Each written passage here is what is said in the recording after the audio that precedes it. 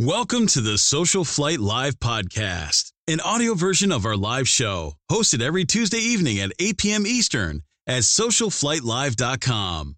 SocialFlight is brought to you by Aspen Avionics, Avidyne, Bose Aviation, Continental Aerospace Technologies, Lightspeed Aviation, Massimo Mighty Sat, Tempest Aero Group, and Whip Air.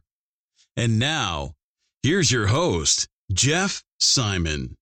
Good evening, everyone, and welcome to SocialFlight Live. I'm Jeff Simon. We have such a fun and wonderful show for you this evening. Actor Robert Hayes from Airplane the Movie is here. So can't wait to get him on here. He is a wonderful, wonderful individual with some amazing stories. Before we get started, a couple quick things. First of all, we are nearing the end of our Fly to Win challenge on SocialFlight. And so be sure to get out the free app for SocialFlight on your Apple or Android devices, and check out SocialFlight.com with tens of thousands of aviation events, destinations, and of course, great events that are online as well, like you have this evening with SocialFlight Live. All you need to do with that app is check in at your local airport or at any airport during your flying. Even one time will get you checked in and entered. And this current prize period, we are giving away a Lightspeed Zulu 3 headset. Be giving that away on the 1st of the year, so you still have time to get out there and compete to win that headset.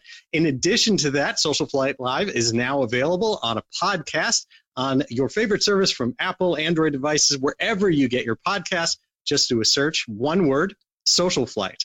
In addition to that, our learning series is available through the FAA in partnership with them for Wings credit, for AMT credit. And if you are a mechanic with an inspection authorization, your IA renewals can be done through SocialFlight. All of that is available. Just go there. You will see the icons for FAA credits, and it's an entire system. We are here to support general aviation. That's the mission. That's why we're here. So just be sure to get out there and check that out. Tonight's broadcast is sponsored by Continental Aerospace Technologies. They are a strong supporter of SocialFlight, and I'd just like to thank them for everything that they do. I fly behind a Continental engine in our Bonanza, and in addition to that, we've always maintained it with Continental parts. And I will say that if you need any support, they have some of the best support in the industry. Continental is truly the thought leaders in aircraft maintenance when it comes to engines. Be sure to call them with any questions you have, even if you haven't bought anything from them in a while. So special thanks again to Continental. Now, tonight's guest, Robert Hayes, is best known for his role as pilot Ted Stryker in the classic movie Airplane. Since starring in the TV series Angie in the 1970s, he's been a household name and instantly recognizable face from television and movie roles in a decades-long career. Most recently, he hosted the A&E series Fasten Your Seatbelt. Kind of fun way to check things out as he tours all sorts of aircraft stories and things that are going on inside of airports in, let's just call it, challenging times.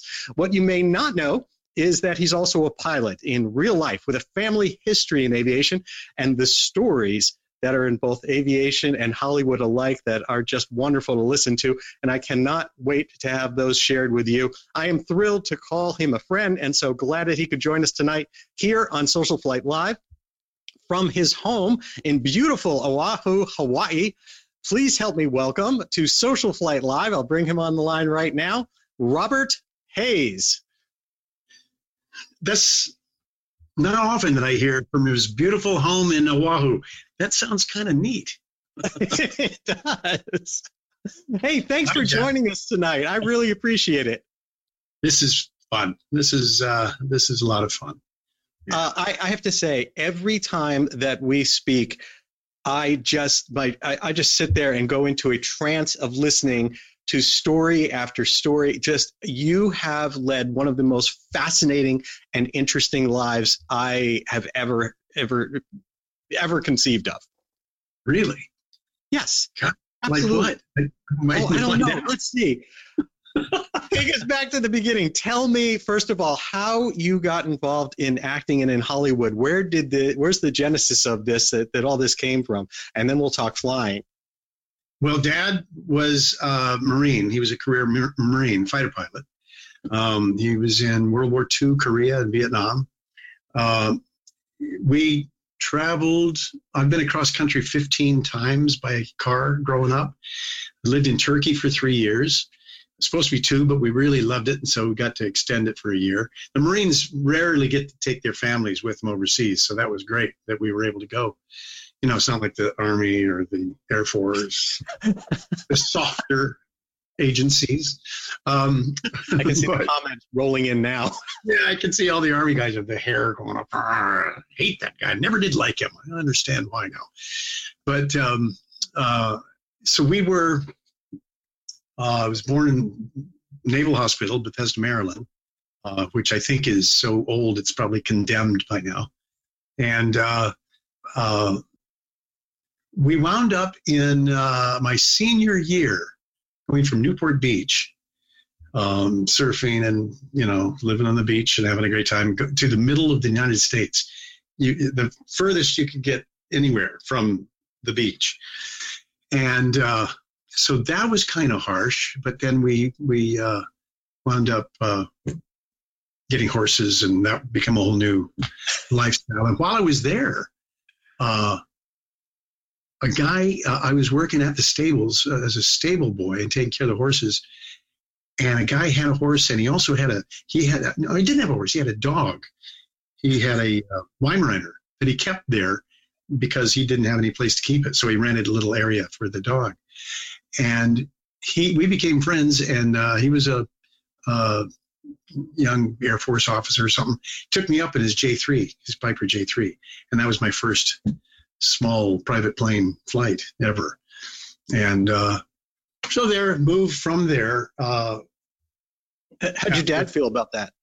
Yeah, he was a little upset that in the wintertime, this guy's taking me up in a plane, and he doesn't know the guy well enough to know who is he? Is he a good pilot? You know, what's the aircraft like? And, you know, he likes to check stuff out. So, and like I mentioned, he might have been a little ticked that he wasn't the one that took me up first. Maybe, I don't know. But anyway, it was so fun. And like I had mentioned to you once before, to me, later on when you're watching Jimmy Stewart in The Spirit of St. Louis, I have these memories of going up in that little J3 and feeling like that's what it was like. So barren and just, you know, a little yoke stick. And I don't even know if I had any. I think there was one or two. I think there might have been a oil temperature gauge in the back there, and it had some throttles, but that was mostly up, you know, what he had up there. And it was just neat. It was so neat. But anyway, then I started Omaha University, and then we moved again, and this time back home. But instead of Newport Beach, someone was renting the house, and we had horses. So and my sister was going to school in San Diego, so we went to San Diego. And I went to the junior college just to get in because it was so late. I was a transfer student, and right up just about time for the school to start. And the only thing open for me was beginning acting. So I took that just to get in the school. Wow. And it was so much fun. I just loved it. So I just kept doing it. Did you, I mean, literally, was it just that's all that was available? You hadn't thought about acting before that? Yeah, no. There was a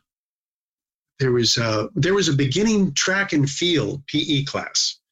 And I thought, I have enough credits. I found out I had enough credits. I didn't need to take that. And I thought, why do I want to go just run all the time? I'm too lazy for that. I don't want to do that. And I didn't have to. So I thought, okay, I don't want that. Never mind. I don't want that. I'd rather act like I'm running.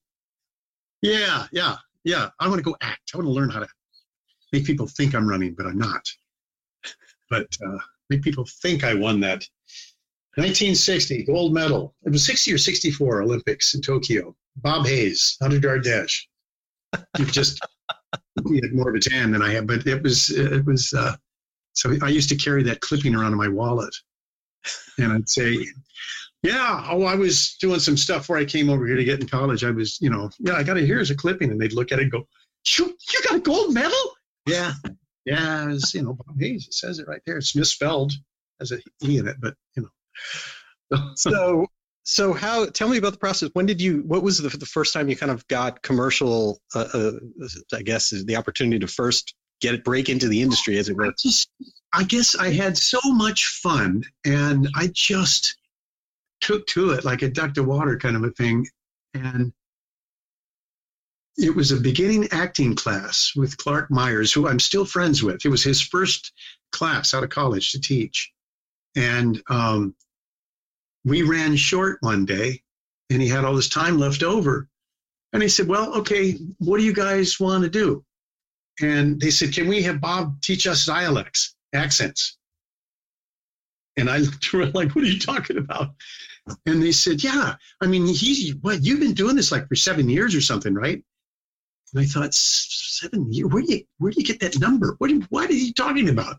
They thought that I'd been acting, since, I don't know, through elementary, high school, everything, and I'd never been in it before. I just loved it so much. I was having so much fun. And I used to love playing with British accents and, Irish and different accents and the different parts of the country where they're from and how they change a little and all that. So I guess they thought that I was so anyway, we just played with that for a while. But that was just heaven to get into it in a small, when you don't know what you're doing, get into it in a small college like that. Uh-huh. Work your way up to where you're kind of, you're kind of like getting a little bit of a reputation within the college that if we want this part played well, we got to get him to do that role. This is a comedy and he's really nuts. So let's see if we can get him to do this. Because I guess I had a strange sense of humor even then. Then I went to the Old Globe Theater and auditioned, and I got a job there. And the Old Globe Theater is nationally known. It's a really, really nice theater. They've won some, off regional theater type Emmys, Tonys, and they're really highly respected. They got a Shakespeare festival every summer, and so that became my theater home. It's a 1/5 scale. I think it's about 1/5 scale of the actual 2,000 seat real Globe theaters, over 2,000 seats in the actual theater, and that's been recreated back in London now. But this is about 420 seats is what it was. And when they rebuilt it after a fire, park ranger, I believe it was, a woman that was a little angry, and she started a fire in there. And so it burned a chunk of it. They had to remodel it. So it's a little bit bigger, maybe 450 or 500, something like that. But it's so intimate. It is so wonderful to play at that size theater with an audience that you feel like you can talk to everybody. I've seen shows in 3,000 seat theaters, and it was like, where's my Mount Palomar telescope? I got to see who's on the stage. I don't even know who's talking. Is it a woman's voice or a man's voice? Can you tell? It's so huge, and that's like a factory. That's just, I don't know. I've seen shows. I've never done it, so I can't imagine doing that. Is that where you first started to get kind of discovered for, commercial success? Like what brought you into television and got you to the point that you got Angie and then Airplane? I had friends. I never wanted to go. I just thought, no, theater's the real thing. I didn't want to go do that commercialized TV junk and films, movies. I don't know, some movies I suppose that could be good, but the theater is really the purest form of it all. And so that's a very silly kind of an attitude to have, but that's one phase you go through. And I had friends that said, I'm going up to LA. I'm going to give it 2 years. If I haven't made it, I'm going to get a real job. What kind of attitude is that? I figured, we're actors till we're no longer actors. How do you know that you're going to be no longer an actor in 2 years? You're just going to give it up. It just didn't make any sense. And another friend went a year before me, and I thought, well, good luck. And I was doing a play, and I was thinking about what we get paid. And these people come from the Guthrie Theater in Minneapolis, and a lot of them came from ACT in San Francisco. People came from New York. And these guys are getting, the big people. were getting like $500 a week. And so I thought, wow, $500 a week. I was getting $45 a week because I was just a cheesy little, apprentice. And $500 over 10 times what I'm making. I could live on that. And then I got to thinking about it. If I went up and got into a TV series, and you kind of have to put up with that, but if you do that, and if it just gets a little bit successful, you could go do regional theater and get $5,000 a week. Okay, so now it's starting to make a little more sense. And so then I kind of, got ready. A buddy of mine and I pooled our meager pennies together, and we moved up and got an apartment in Hollywood. And I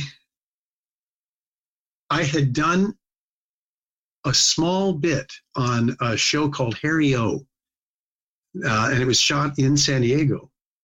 And the casting director was a guy from a very famous family. It was Eddie Foy, and the Eddie Foy and the Seven Little Foys. Eddie Foy was a big vaudeville actor. When he had his kids and his wife died, he's got to take care of all these kids. And they were 7, all, went down to the one little one that wandered all over the stage and didn't know what it was doing. And it became by accident, such a slapsticky, goofy show that people went crazy for it. And it became Eddie Foy and the Seven Little Foys. And it was a huge hit, big, big hit. The grandson of that Eddie Foy became a very well-known casting director, and he cast me in that Harry O in San Diego. And he said, when you come up to LA, look me up. Well, I went up to LA and I thought, I don't want to bother the guy. So I was looking around, what do I do? And about 2 weeks later, I just gave him a call and said, well, I'm here. And you said call, so I thought I should. Well, where you been? Can you be at so-and-so tomorrow? Huh? Yeah, sure. And so the next thing you know, he's casting me in all these little Sunday morning soap operas, things like Lamp Unto My Feet and whatever all the other shows were. And they were very kind of, the cop is having a hard time at work and his family is falling apart. And then he finally realizes this is what'll pull me through, and is a kind of a spiritual message at the end of it. But it's a little drama, soap opera kind of things.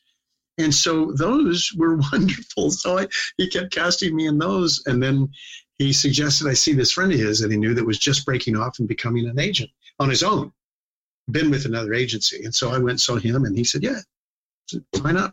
So I was his first new client with his agency outside of a couple that he brought with him. And then that's what started it. It's just from there, I was lucky.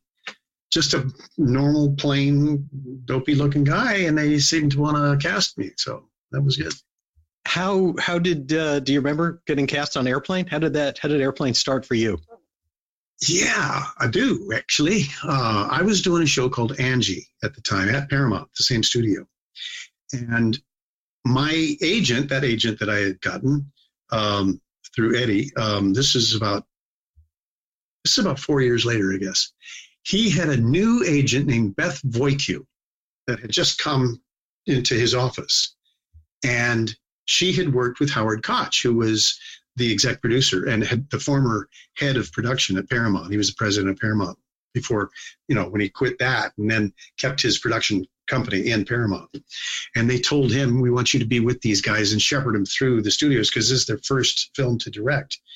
So she called Howard up. And by the way, they'd been to New York and Dallas, Chicago, Seattle, Minneapolis, San Francisco. They've been everywhere, all over LA, looking for Ted and Elaine, and they couldn't find them.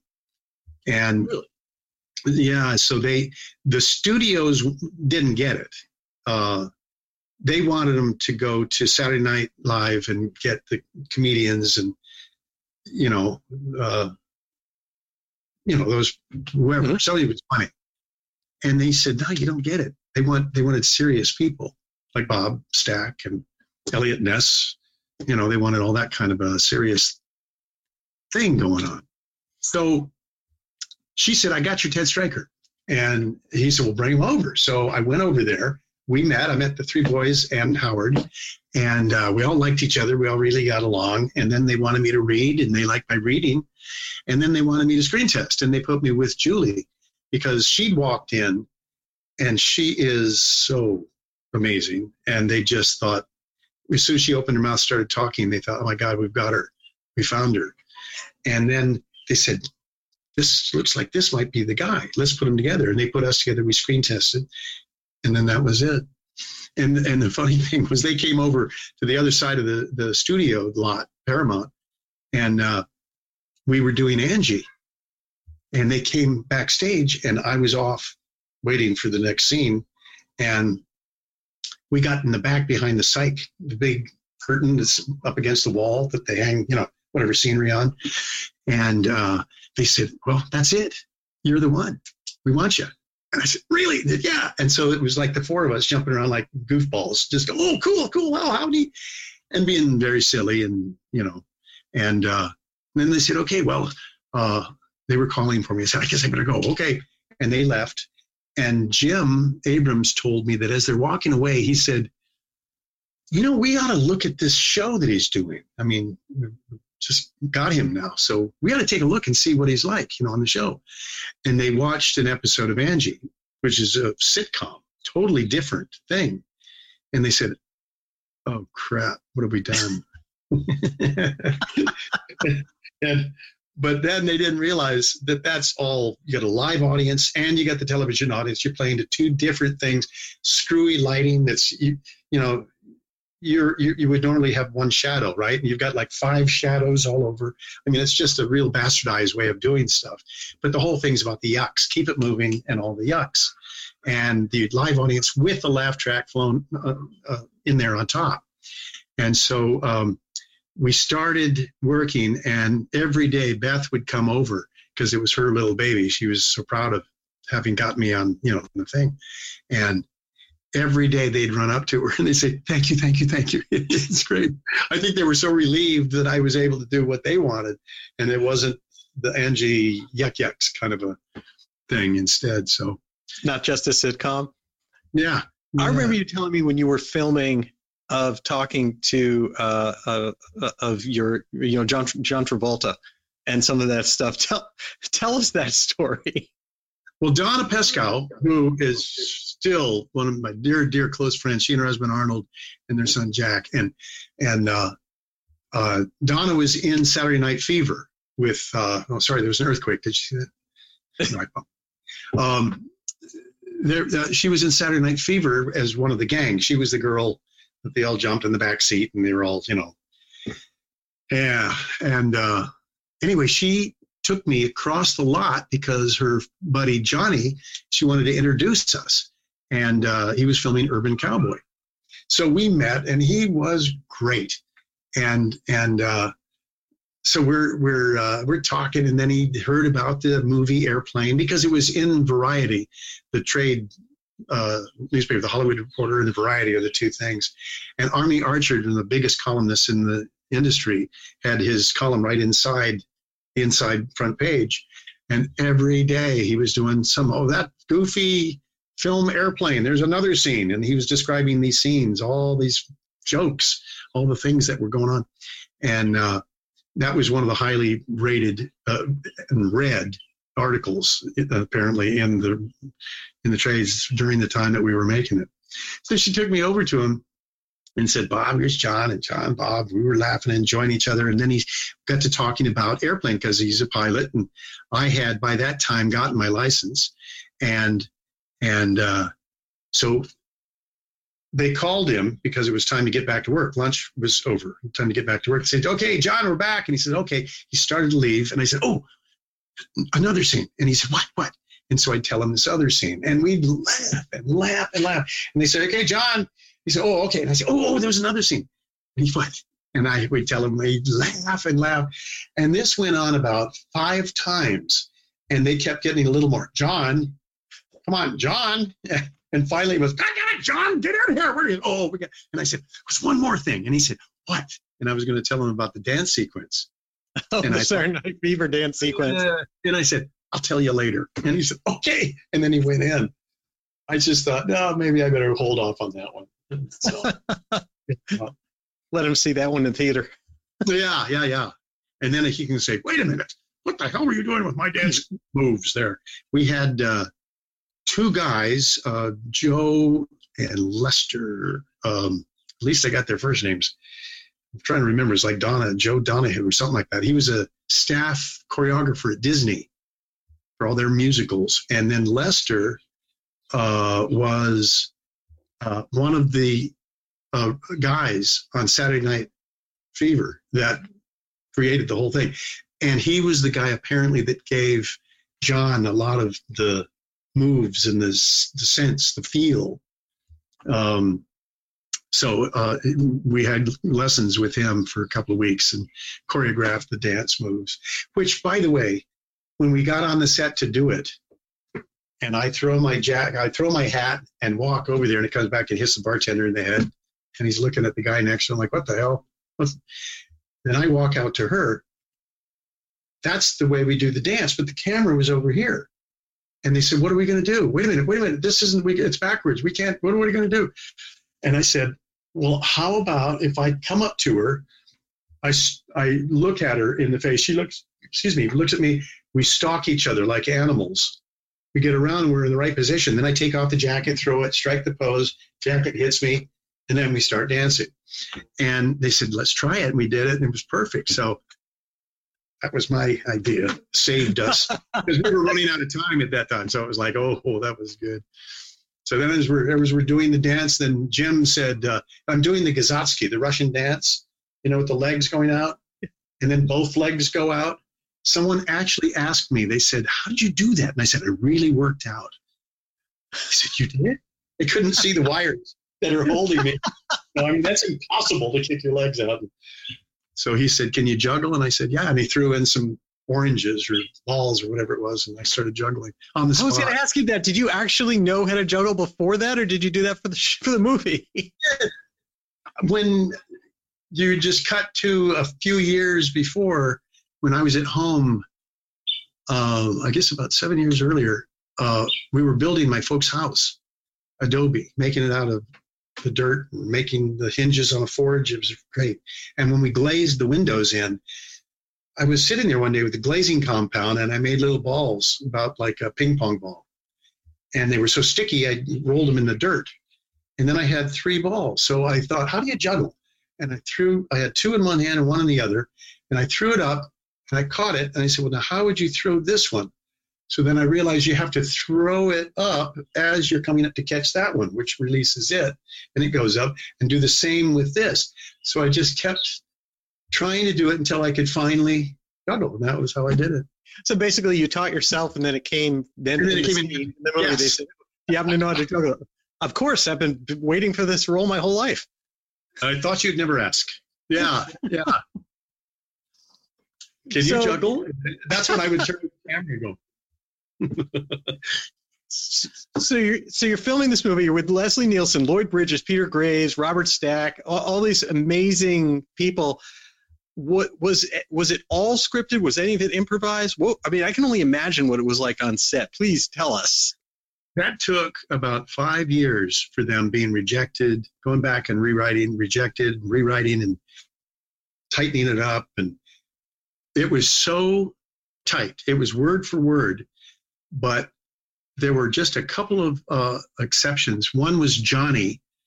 They had a group called Kentucky Fried Theater down on Pico Boulevard, and one of the people in the group was Steve Stucker that played Johnny, the raging, flamboyant gay that played the piano. He played people as they came in, he'd play the audience in and then play them out at the end of it. It was just very crazy. And they knew that's who he was going to play. And so they would call up and say, hey, Stephen, what would Johnny say here? Oh, I can make a hat, I make a brooch, it's like a big Tylenol, So those were his lines. And then Al White and Norm Gans were the 2 black guys, the black dudes is the way they're listed. And they came up and said, do you mind if we change this a little bit? And we've been working on a little, some lines. And they said, please, we're 3 white Jewish guys from Milwaukee. We don't know any black jive. They had written in the script, she mofo, she mofo, she mofo. That's all it said. And so they came up with what Al told me was there was a dictionary of black jive, basically. Their own language. Yeah. And they found it, and then they started doing, slap some lemon, slapping off griddle, and, all the whatever they were saying. And then they taught Barbara Billingsley, and it was great. They came up to me. Jim said, we're running short. We got to have this speech when I'm boring people to death, right? And he said, we're running a little short. We need a little longer, so tomorrow. So write something. And I thought, write something? I'm not a writer. Write something. And I thought, oh, geez, okay, calm down. You got to bore people to death. You can be boring. Yeah, okay, come on. And so that I just wrote a whole bunch of stuff. I mean, just went on and on. And it was with Jesse, the guy with the turban that, was going to light himself on fire. The Jeep broke the axle, of course, all that stuff. It was just rambling on and on and on. And then the other one was wasn't Hari Kiri. Anyway, there's a couple of those. So other than that, it was word for word. I mean, It was so tight, and the jokes depended on it. Like people come up to me all the time and they say, "Oh, well, surely you're not serious." And they'll say, "Well, surely you mustn't be serious." And I say, well, yeah, that's close. But I mean, they say so many, yeah, I'm certainly not serious. And they say, yeah, you see him, or you listen for a second, you hear where it's missing something there. But I play with them, and they're all having a lot of fun. So they have so much fun with that. But so, I mean, it's a 2-part joke. They say, yeah, what was that Leslie line? Shirley can't be serious. And I say, well, no, actually, that's my line. Leslie was, I am serious, don't call me Shirley. Oh, really? Yeah. Oh, yeah. Oh. So it's a 2-parter. Needs the setup. Otherwise, it doesn't make sense. Did you have a sense during filming of how kind of the staying power, how big the film would eventually become, or what kind of I hate to hesitate to say cult classic, because it's way bigger than that. Well, that's what I thought. Maybe, this has a chance, maybe, to be a cult classic, like on a college campus or something. That'd be pretty cool. I mean, that's pretty neat. And then word was coming back from the screening room, the daily, when they show dailies to the studio execs. And a lot of times I heard of, they'll say, the secretary, yeah, just tell them I can't be there. I gotta brush my teeth, or, something. They had to run the dailies sometimes 4 times, over and over again, 4 times, to get everybody in.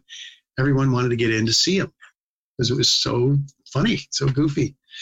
So when that started happening, everybody kind of started, just getting quiet, not talking about it, changing the subject. And I remember we're all standing around talking about something, like could have been the boys talking about Green Bay, or we were talking about the Rams or the Dodgers maybe, or something. And this one young guy, was an extra, and he come bouncing up right into the joints, right into the group, says, "Hey, what about this? Huh? I hear this thing could really be a huge blockbuster." We all just turned and walked away. Just want to put the kibosh on it. No hex on this. And the guy's standing like, oh, what did I say? What did I say? So, yeah, it started feeling like it could be something. But the more it did that, the more you didn't think about it at all, the more you did not even want to. Right. And then I had a friend call up and say, I just saw a trailer for the movie. I said, really? He said, yeah, it's in the theater. I just saw it. God, man, that's funny. Those are all the jokes, right? And I said, no. No. So it was so fun. It was so fun. I went to an opening. Well, it was like when it first started. It wasn't any big opening. It was just when it first started at the Bruin. It was a village of the Bruin in UCLA and in Westwood there.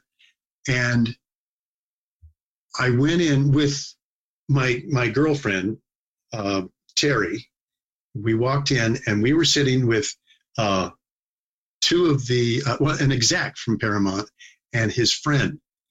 And as we sat down, we're sitting in the very back row up against the back of the theater, and a family comes in. You could tell who it was. Just you can see the relationships. There's a man and his wife, and then another woman that was the sister to one of those, the aunt to the kids, and then the kids. So they come in. The sister, the aunt, looks at me because Angie was out, and Angie was kind of having a bit of a good run, and she looks at me and then turns away and then sits down. And then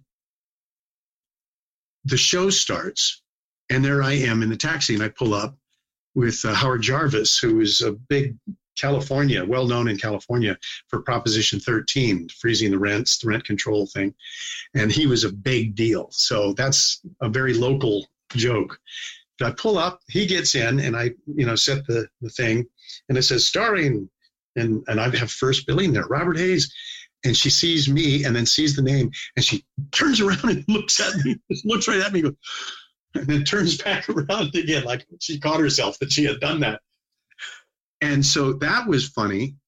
And then when Julie's walking down the hallway, and I think it was that when I say I want it to be the way it was, don't you remember? She says, memories are all that I have.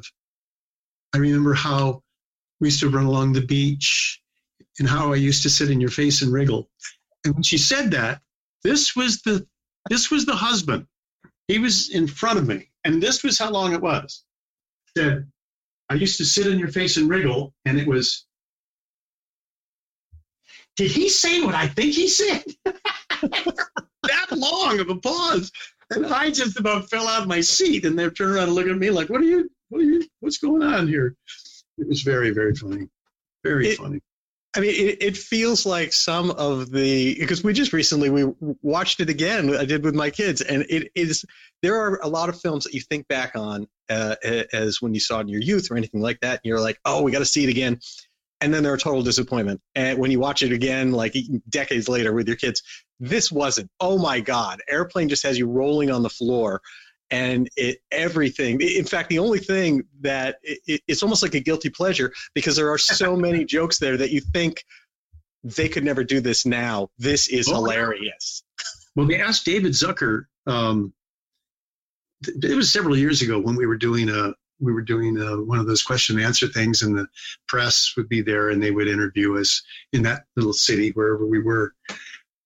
And he just used it again recently, but it's his go-to line when they say, could you make Airplane today? And he said, oh, yeah, without the jokes. And that's true. It's just so without autopilot. Yeah. It's just so overly politically correct. Everything is, and everything offends everybody. And so it was so much fun to be in on the last big hurrah of being able to offend the entire world. It was great. If you don't leave anyone out, it's a great accomplishment in life, Bob.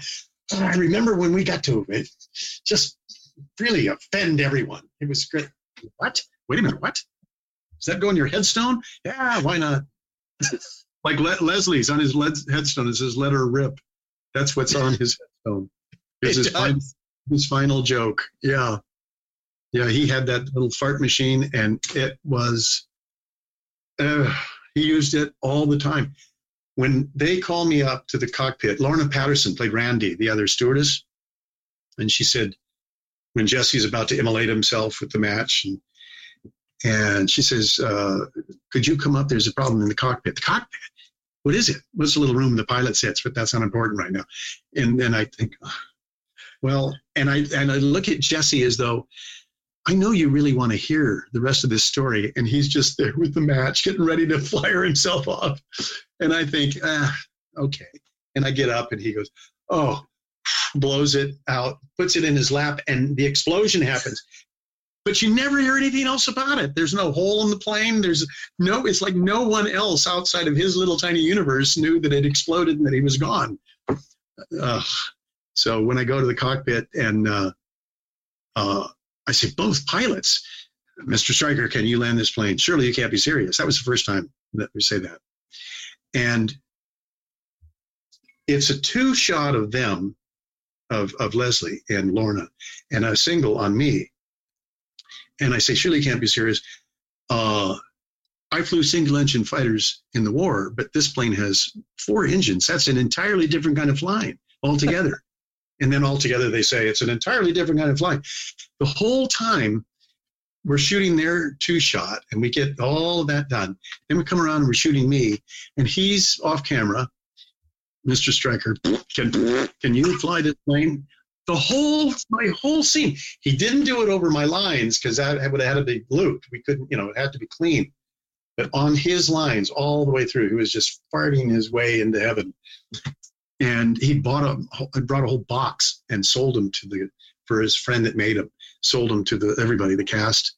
Everyone had those. Being the tinkerer that I am, I was determined to make my own. So I went home and got a motorcycle inner tube and cut it and made my own. But it got to the point where Jim and David were in the booth or in the trailer if we were on location or wherever. On the stage, they were in a little booth. They had the video feed, and the monitor taped off so they could see exactly what was going to be on the screen, the movie screen. And, if you didn't have the tape on there, they would see all the stuff over here that the camera operator can see. So if something comes in, then he can kind of adjust it so it doesn't come in, or if he needs to adjust it to get it all the way in so it does come in, he can see all around it. But you don't want to see that if you're just concerned with what's going to be on the movie screen. So they were in there, and David was out Jerry was out like a regular director with us. And it got to the point where the camera crew, the sound crew, everybody had them. The AD would say, okay, roll sound, and you hear rolling, and they'd say camera, and you hear rolling. And Jerry finally said, oh my God, stop! Get those things off the set.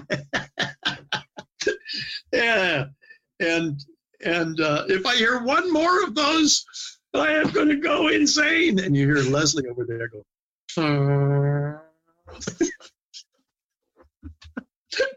Yeah, and everyone had tears in their eyes, but they did get rid of them, and they gave them back to everybody afterwards. But oh my God, it was every interview you would see him on the Tonight Show or the Good Day LA or the morning shows in New York, NBC, and all of those things. He's always he'll lean like this in the chair. He'll say, well, I'll do anything for a laugh. And they just look at it and be gone. I asked him one time, I said, Leslie, how can you do that? And he said, with that big sonorous voice of his, and he says, I've gotten to this point in my life where I don't give a shit. That was his answer. He loved being the little naughty boy, Even did it they had he was a golfer, he loved playing in the golf tournaments. And they had one of the celebrity tournaments in Little Rock, Arkansas. And the mayor of Little Rock hosted a big thing for all the celebs and everyone at the mansion, the mayor's mansion. And he got him and went over and said, Mr. Nielsen, my mother is here. And I was wondering if you could come over and say hello. And he said, well, certainly. Goes over and says, Mom, this is Leslie Nielsen. Well, it's nice to meet you. He had no shame. He didn't care. Whether it was an elevator full of little old ladies, they were all whispering, that's Leslie Nielsen. Oh, that's Leslie Nielsen. And it's going up to the 40th floor where the restaurant is. And he starts to do that, and they start listening, like, oh my God, did you hear what he just did? And then he keeps it up, and they start smelling something that's not there, of course.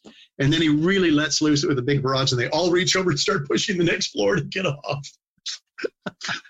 I mean, just awful. He was just awful. And that's amazing. And people could not help it but just laugh. Yeah.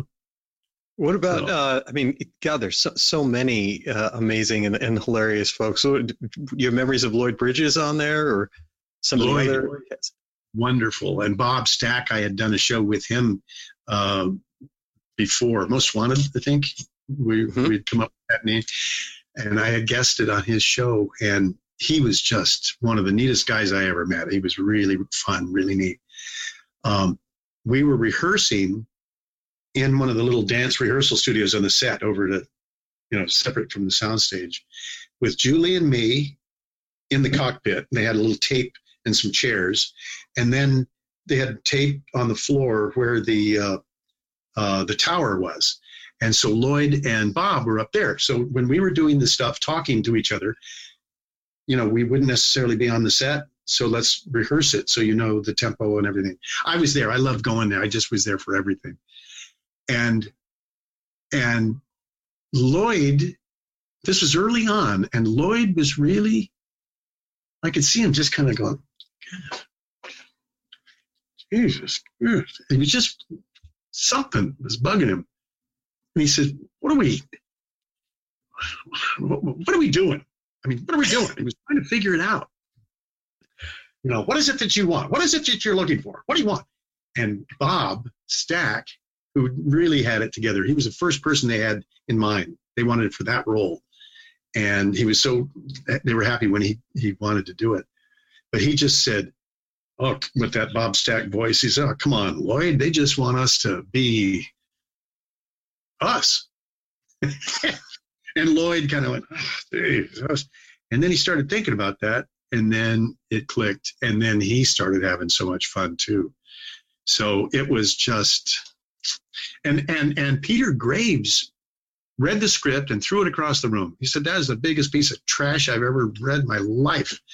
And his daughter said, Dad, there's supposed to really be a funny show. They've got a lot of people are talking about it, And his agent said, come on, Peter, read it again, would you please? There's a lot of hype going on about this show. He said, well, all right. So he read it again, and he said, well, I guess I could. And then he started getting into it.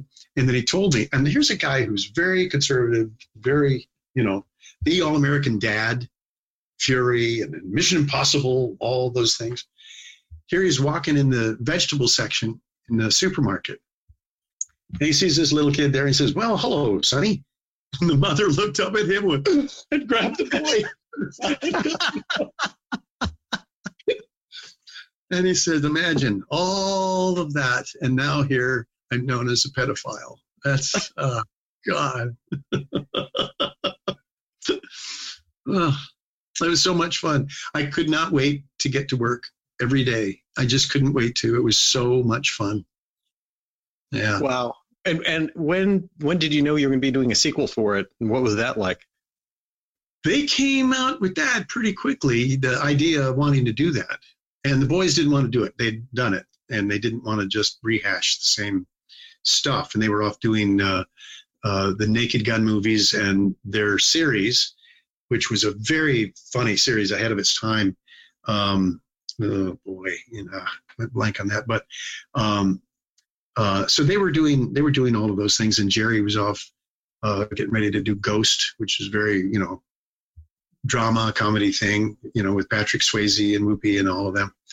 And so they were moving on. I think they still had a piece of it because they had created it, so they had a creator. So I sure hope so. But so they got, oh boy, I wasn't even thinking about this. He's a wonderful guy. He's Canadian. He was a comedian, comedy writer, and they wanted the writer-director theme to keep going. So they wanted someone that could write the script and to direct it. And so that's how they came up with it. And I'll have it in a second. I'll get his name. Just kind of went out of there. Well, it almost became this amazing who's who of the next, almost like the next group with William Shatner and Raymond Burr and all, like almost like who didn't want to get in on it at that point. Yeah. Oh man. My son, he's 30, just about to be 32 now. He he was a little guy. But when he saw both movies, the scene that stuck out to him, his favorite scene of any of the films, was Shatner and oh boy, Richard Gouland, I think.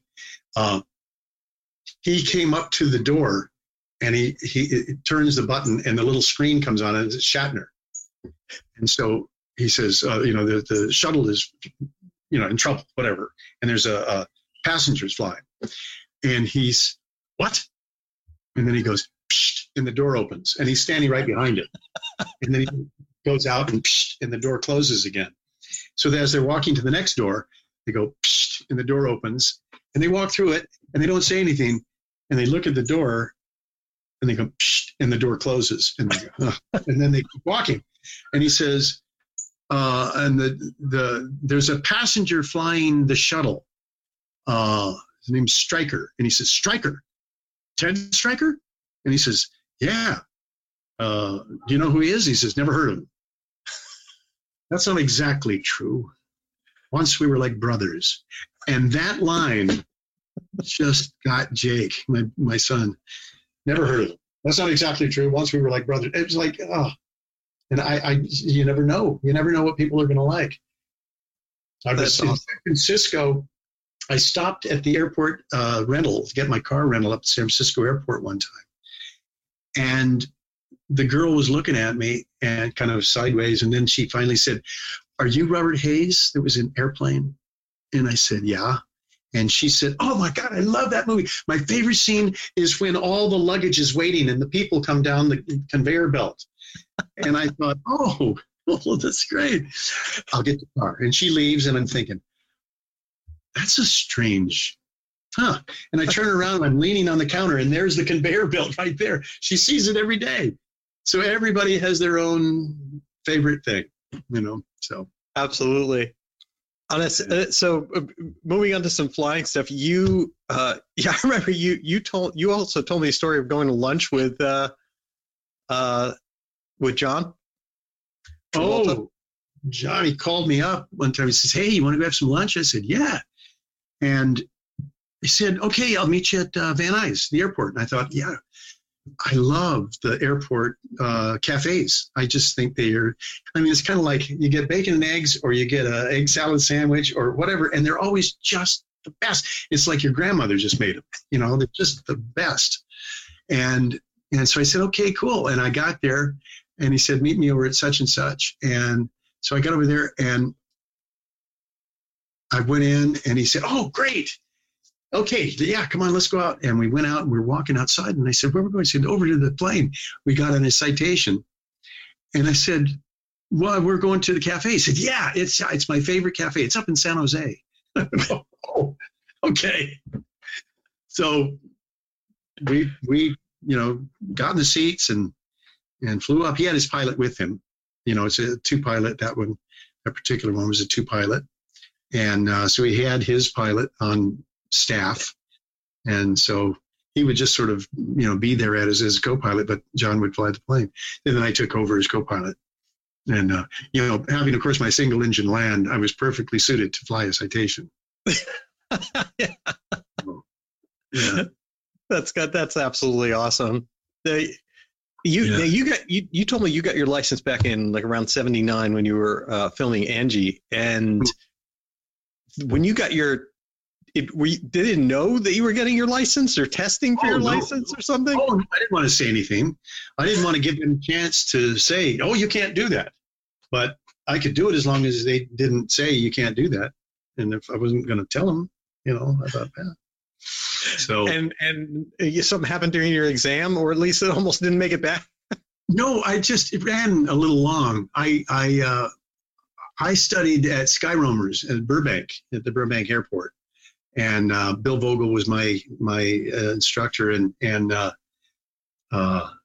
he got a friend's Mooney, borrowed his Mooney, and flew us over the hills to Santa Monica. And very famous old aviatrix, Claire Walters, that started that Powder Puff Derby, I think, Palm Springs, whatever. And set some world records flying, all kinds of neat stuff. Really, just a tough thing. I think she was bow-legged because she'd broken her legs parachuting or something. I don't know, something like that. But it was so wonderful, a wonderful, wonderful woman. And she was gave me my oral exam and my check ride. And when I went in there for the oral, there's a guy sitting there. He's got his little suit and stuff. And I thought, oh, it was a friend of hers. And I thought, well, how do you do? How do you do? Oh, it's nice to meet you. And I was waiting for him to leave so we get started. And he said, yeah, well, go ahead. And so she starts in, and I'm thinking, oh, okay, well, so she's asking me these things, and she's asking all sorts of stuff, and I'm answering everything. And then he started asking questions, and I thought, oh, yeah, well, and then I'd answer those. And then he was asking me things, and I thought, oh. So I started talking empirically around this whole thing to getting to the center of what I thought the nugget was. And I figured that during the course of all that, maybe I covered what it was that he was asking. And sure enough, I did. And he'd say, yeah, okay. Keep going. And then she said, I'm so sorry when he left. I'm so sorry. He's the FAA instructor. He just comes unannounced. He pops in on us, and I never know when he's going to come. And he hasn't been here for a long time, and I just have forgotten it. Here he is all of a sudden. So I'm sorry I had to be so rough on you. And I thought, oh, well, did I pass? He said, yeah. I said, well, that's fine. That's good. We did our check ride, and then had to get a ride back over to get my car in Burbank and then drive back over the hill. So by the time we finished, I think it went a little longer, too, because he just made it even, stretched it out a little bit more. And so that's why I was running a little behind time. I got a call. There were early cell phones back then. I got a call on my cell phone, and it was hey Bob, where are you? Call time is like in 5 minutes or something. And I said, yeah, I run a little behind. I'll be there. Well, what's happened? And I said, nothing. It's just my engine fell out of my car, but I'll be there. Okay, well, just get here as soon as you can. So they knew I was just going to, be a wiseacre and not answer him directly. So I got there, then we finished. That was taping day. If I crashed, they'd be saying, where's Bob? We've got a show to tape here. So it was fun. It was really neat. That's fantastic. And I know, so you have stayed somewhat involved in aviation. I know that you kind of came up through a whole bunch of single engine aircraft along the way, and even got a little rotorcraft time. Yeah, about 30 some odd hours towards my helicopter rating. And it actually came in handy. I just remembered I was doing a film in Malaysia with Peter Weller. It was a buddy picture, mercenaries out in the jungle. We're running from the corrupt government troops, and we get to an airport. They had this guy's 310, a Cessna 310. And they said, okay, we got to get this shot. And then we've got to, you guys will run and you'll jump in, and then we'll just cut to it. Just take it off. And I think, well, do you want me to just start it up and taxi out of the shot? Can you do that? And I said, yeah. So, and I just looked at the manual real quick, and I said, oh yeah, well, sure. And then I just got everything just got everything running, and I taxied us out of the scene, and then got the owner to get in it. And then he took off, and somebody else sitting in there, photo doubles, dressed like us. And then they took off, and that was the shot. And then we opened it up and had the screen in the back for the sky, and the psych in the back. And then they film the scene in there, and then turn it around and film it the other way, and turn it, and that was, it came in handy. If this is simple, this is this, and this is, I can just do this and do it safely. Sure. So it actually came in handy. My license did. That's awesome. Well, I love the fact that it all comes full circle, and that not only are you Ted Stryker, the pilot to so many around the world, but a real pilot as well, and that's just awesome.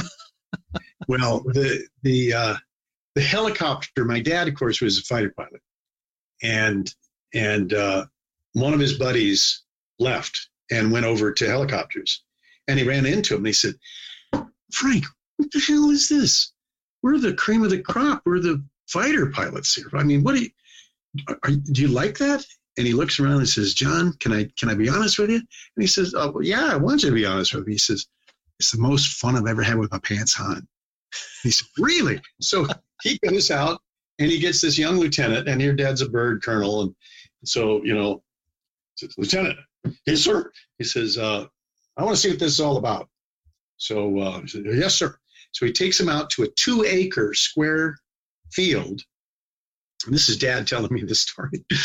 And he takes him out to this 2-acre square field, and he lifts it up off the ground into a hover. And he says, okay, sir, you got your rudder pedals. They went over that and the psych and everything. He says, I've got all this. I just want you to pay attention to the psych. And you don't worry about the rudder pedals. Don't worry about the collective, the throttle, nothing. Just you hold on to that, and I want to see if you can just keep it right here in these 2 acres. And Dad looked at him like, you wiseacre, kid, huh? And the kid is sitting there like, sure. And so Dad's sitting there, and he's just holding it. And then it starts to move a little bit, and he yanks it over this way, and it goes way over, and he yanks it back. It's way over, and it's flying everywhere. And the guy grabs it and brings it right back down. He says, okay, sir, let's try it again. And Dad's like, I'm going to get you, kid. I'm going to get you for this. And it was so. Now, on the other hand, I was lucky that I had a guy who was a very famous aerial photographer for films and stuff. He would use his Jet Ranger. His name was Bob Lockwood. And we were doing a film in Iowa. And while they were filming some of the movie here, I went out with him in the helicopter, and they drove out my 450 SL that I was supposed to be driving in the movie. And they had a photo double. No, they had me in it. But they drove me out in the plane, flew me out in the plane. And he let me take over the cycling. I said, well, I got my pilot's license, but I've never done any plane. So what do you do? And he gave me some little tips. And they were so great. Put your arm on your knee and hold it just like between 2 fingers, that light. If you want to turn that way, you turn your head. You turn your head that way. And that's how little it took. Now, of course, if you need a little more, you put a little more into it. But that's how little it took. And, forward, backward, it's just the movements of that. And if you got your arm resting here, then it's not going to be out like this. It's going to be right there where you can do the tiniest little movements. If I told Dad that, he would have, had I known that way back then, he would have had a totally different experience. But I got it right down there, everything. And the guy said, you're doing a great job with this. This is really good. So then when I went and had my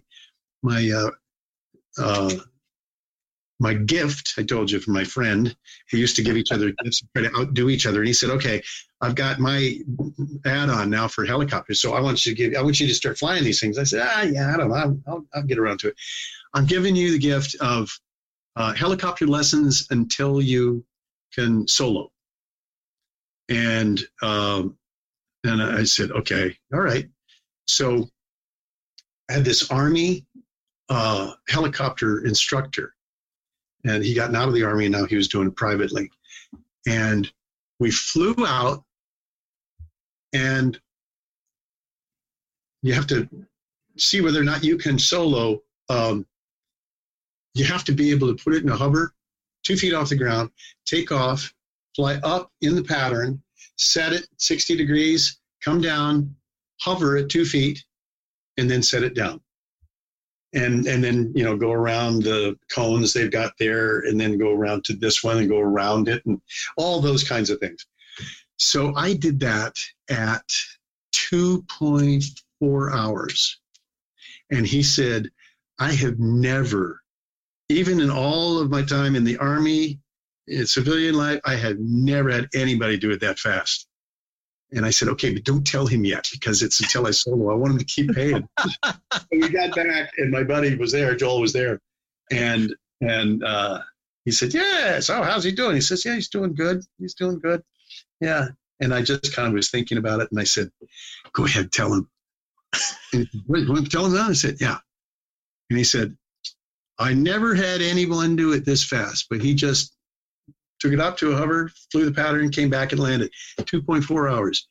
Never had anyone do it that fast. And I saw Joel's face just go, because it was quicker than him. And I said, okay, that was worth it. I'll pay now. I'll pay until I sell. Why? Oh, that's awesome. We were terribly mean to each other. Before we go though, you told me a story about this helicopter pilot though, and another famous person that you did an impression of. Well, he loved Dudley Moore. We used to do Dudley Moore, and I met Dudley, and I met Dudley, and I don't know if you or any of the audience would know, but they did in Beyond the Fringe, which was the group that Peter Cook, Dudley Moore, Alan Bennett, and Jonathan Miller were in. And they did a thing called The Great Train Robbery. And when I met Dudley at this big event, some big party, and I said, I saw him, and we met like for a minute at Paramount Studios. Our producer that produced both things that we had done introduced us, and it was so fast. So it was sort of a, well, hello, kind of trying to remember all of that and everything. And then suddenly I said, the great train robbery of over £3 million continues to baffle the British police. And he instantly said, good evening. But we have with us in the studio this evening Sir Arthur Gappy, first deputy head of New Scotland Yard. Good evening. And I'm going to ask you, and we went on and on and on with this whole routine. And it got to the point where I was thinking, oh, shit, what's the next line? And Dudley turned to all the people standing around and said, my God, he knows it better than I do. And I thought, oh. So that was my relationship with Dudley. We'd see each other and we'd say hello and have fun. And you in person, you used to do an impression of him, right? Because he had a car. God, I don't know if I could do it. By the way, I don't know. You know, it was all that kind of thing, you know. And my instructor loved Dudley. And I would start doing Dudley over the earphones, and he would just start cracking up. So we were out doing a training, and then we come back. We're going along the there was this big, the LA River Canal, and we'd call in when we're coming down the canal, for left hand into Van Nuys, where we were going, the helicopter pad area. And so I've got the collective, and there was no governor on this, so it was a collective and the throttle over here. Had the cyclic here, had my feet on the pedals, and he's on the radio. He's doing all the radio work. And I said, God, I don't know if I could, God, oh, geez. And he starts laughing so hard that he couldn't, we're at the reservoir. And I said, click. And I said, reservoir coming down in for us, you know, and I called it in. And he's just over there just shaking, laughing. We land, we go in, we're doing the debriefing. And I said, okay, well, I'll see you tomorrow. He says, okay. And I got up, I walked out, and I got in the car. It was parked right outside the little office there. And I pulled out, and on this expansive acres of concrete, and the planes are parked further away, so it's several acres open. It's like a desert of concrete. Here is, at that time, the largest motorhome I've ever seen in my life. Massive. And out of this big door comes a little guy with a tiny little dog, and it's Dudley. And I stopped and I said, hey, Dudley. I said, what are you doing here? And he looked at how ridiculous it was because there's no grass. There's one crack with a little blade of grass about that big. And he looks around and he says, I thought I'd take the dog out for a shit. It just was so, and we both laughed. And then we talked a little while and I said, well, it's great to see you. You take care. See you later. And I pulled down a little ways, called my instructor up, and I said, I want you to set the phone down. Don't hang up. I want you to set the phone down, walk out the office, take a right, turn right at the corner, look, then come back and tell me what you see. He said, what? I said, just put it down. Do that. So he puts it down. He goes out. I can hear running back in, and he said, "That's Dudley Moore." And I said, "You're welcome." And I hung up the phone. Oh man. Oh man. He ran me through the ringer, though. That guy did. Maybe because of that. I don't know. It got him. Well, Bob, thank you so much for taking so much of your time this evening out of this beautiful environment that you're living in out there to join us here on Social Flight Live. Well, it's so much fun. I mean, we can go on forever because people talk to me about that movie and how much they love that film, and just talking about what people talk about, and plus our little stories behind. It's just so much fun because, like I said, I smiled every day, just the thought of it when I was driving to work, because it was so much fun to be there. And it's always fun to relive it. And it's fun talking with you because you're such a great guy. So, but you told me you were going to give me the link so I could watch Treat Williams. I want to see. I think we can hook you up with that. I bet it's good. I've always heard he's such a good pilot. He's a good pilot. Well, I hope we'll get you back here on the show to talk about a few more stories, and I can tell everyone out there, oh my God, there are so many stories. There's way more than we could get in, even if we ran over time as we did. Please come back. You are just one of my favorite human beings on the planet, and I really do appreciate it. Yes. My new best friend, thank you. I appreciate it. It's been a lot of fun, and I would love to come back. Absolutely. Thank you. And you have a wonderful evening. You too. All right. Good night, Bob. Bye-bye. And to all of you, thank you so much for taking time out of your evening to join us here on Social Flight Live. One last thing to show you, we have a few days left where we're doing our promotion of our SocialFlight T51 Mustang Globe. You can see a picture of it here. This is available for $99.99 delivered to your door, and it supports SocialFlight. It's our fundraiser. Help support SocialFlight. This gorgeous 3D globe in laser that is there, can be put on your desk, lights up and everything. Really fun thing. All you need to do is send an email to info@socialflight.com. That's info, I-N-F-O, @socialflight.com. I'll send you a link. If we have some of them left, you will be able to get one of these globes. Until next time, we are back on Tuesday, January 3rd at 8 p.m. Eastern Time with Blue Angels Commander Greg Woldridge. This is a gentleman you absolutely need to hear from. He is an amazing human being who led the team through some very challenging times, and is just has leadership skills that are comparable. There's just no one at that level. It's really amazing.